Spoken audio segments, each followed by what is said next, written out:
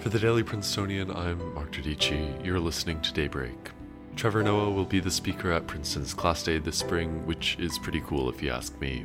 Today, learn about Princeton's new Cancer Research Center and why the CDC is pausing the use of some COVID-19 vaccines. It's Wednesday, April 14th. What do Oxford, Sloan Kettering, and Johns Hopkins all have in common? Well, they all have at least one instance of the letter O in their names, and they're all home to a branch of the Ludwig Institute for Cancer Research. According to a university press release yesterday, Princeton will be the latest school to join those ranks. Princeton will open an on-campus research center that'll be studying the effects of diet on cancer treatment. The center will be the newest branch of the Ludwig Institute, a collection of over a dozen labs studying cancer around the world.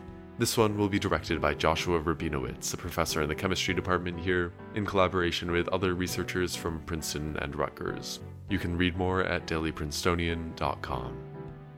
Yesterday, the Biden administration announced that the withdrawal of all U.S. troops from Afghanistan will be complete by September. The announcement means that troops will be staying around for longer than initially planned. The Trump administration previously announced a May 1st deadline to withdraw troops. However, the new date is considered to be a hard deadline. It won't be extended even if security conditions change in the country. This means that September will be the end of a nearly two-decade-long war that wounded over 20,000 American troops and cost up to $1 trillion. Critics of Biden's decision worry that September is too soon for a hard deadline for removal, and that the announcement could embolden the Taliban and destabilize the region. Also yesterday, vaccination sites in more than 40 states around the country paused the use of the Johnson & Johnson vaccine at the recommendation of the FDA and CDC. The pause comes after a rare blood clot was found in 6 women who have received the vaccine. The officials stressed that this announcement came out of an abundance of caution and labeled the adverse reactions to the vaccine as extremely rare. For context, over 7 million people have had the Johnson & Johnson shot in the US, so these cases are quite literally 1 in a million. That said, similar concerns were raised in Europe with the AstraZeneca vaccine, and a European Union regulator found that blood clots were, in fact, a rare side effect of the shot. The FDA and CDC will now review the Johnson & Johnson vaccine together to make sure it's safe before continuing use.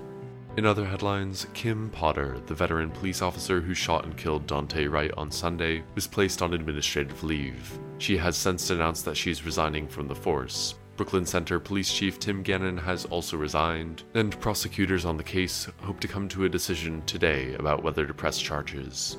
In an update to the aftermath of another police shooting, the officer who shot and paralyzed Jacob Blake in Kenosha, Wisconsin in August of last year was found to have acted within department policy and the law. The shooting resulted in major protests, and in March, Blake filed an excessive force lawsuit against the officer, Rustin Shesky. The ruling came yesterday from an investigation by an outside agency, and Shesky has since returned from administrative leave. If you're in the Princeton area today, it'll be warm with highs in the low 70s, but expect cloud cover later in the afternoon. That's all for Daybreak today. You might have noticed that yesterday I said we wouldn't have an episode today. I misspoke. We won't be having an episode tomorrow, as the Prince will be on pause for the day.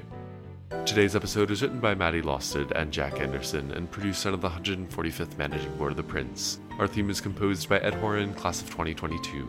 For the Daily Princetonian, I'm Mark Dodici. Have a wonderful day.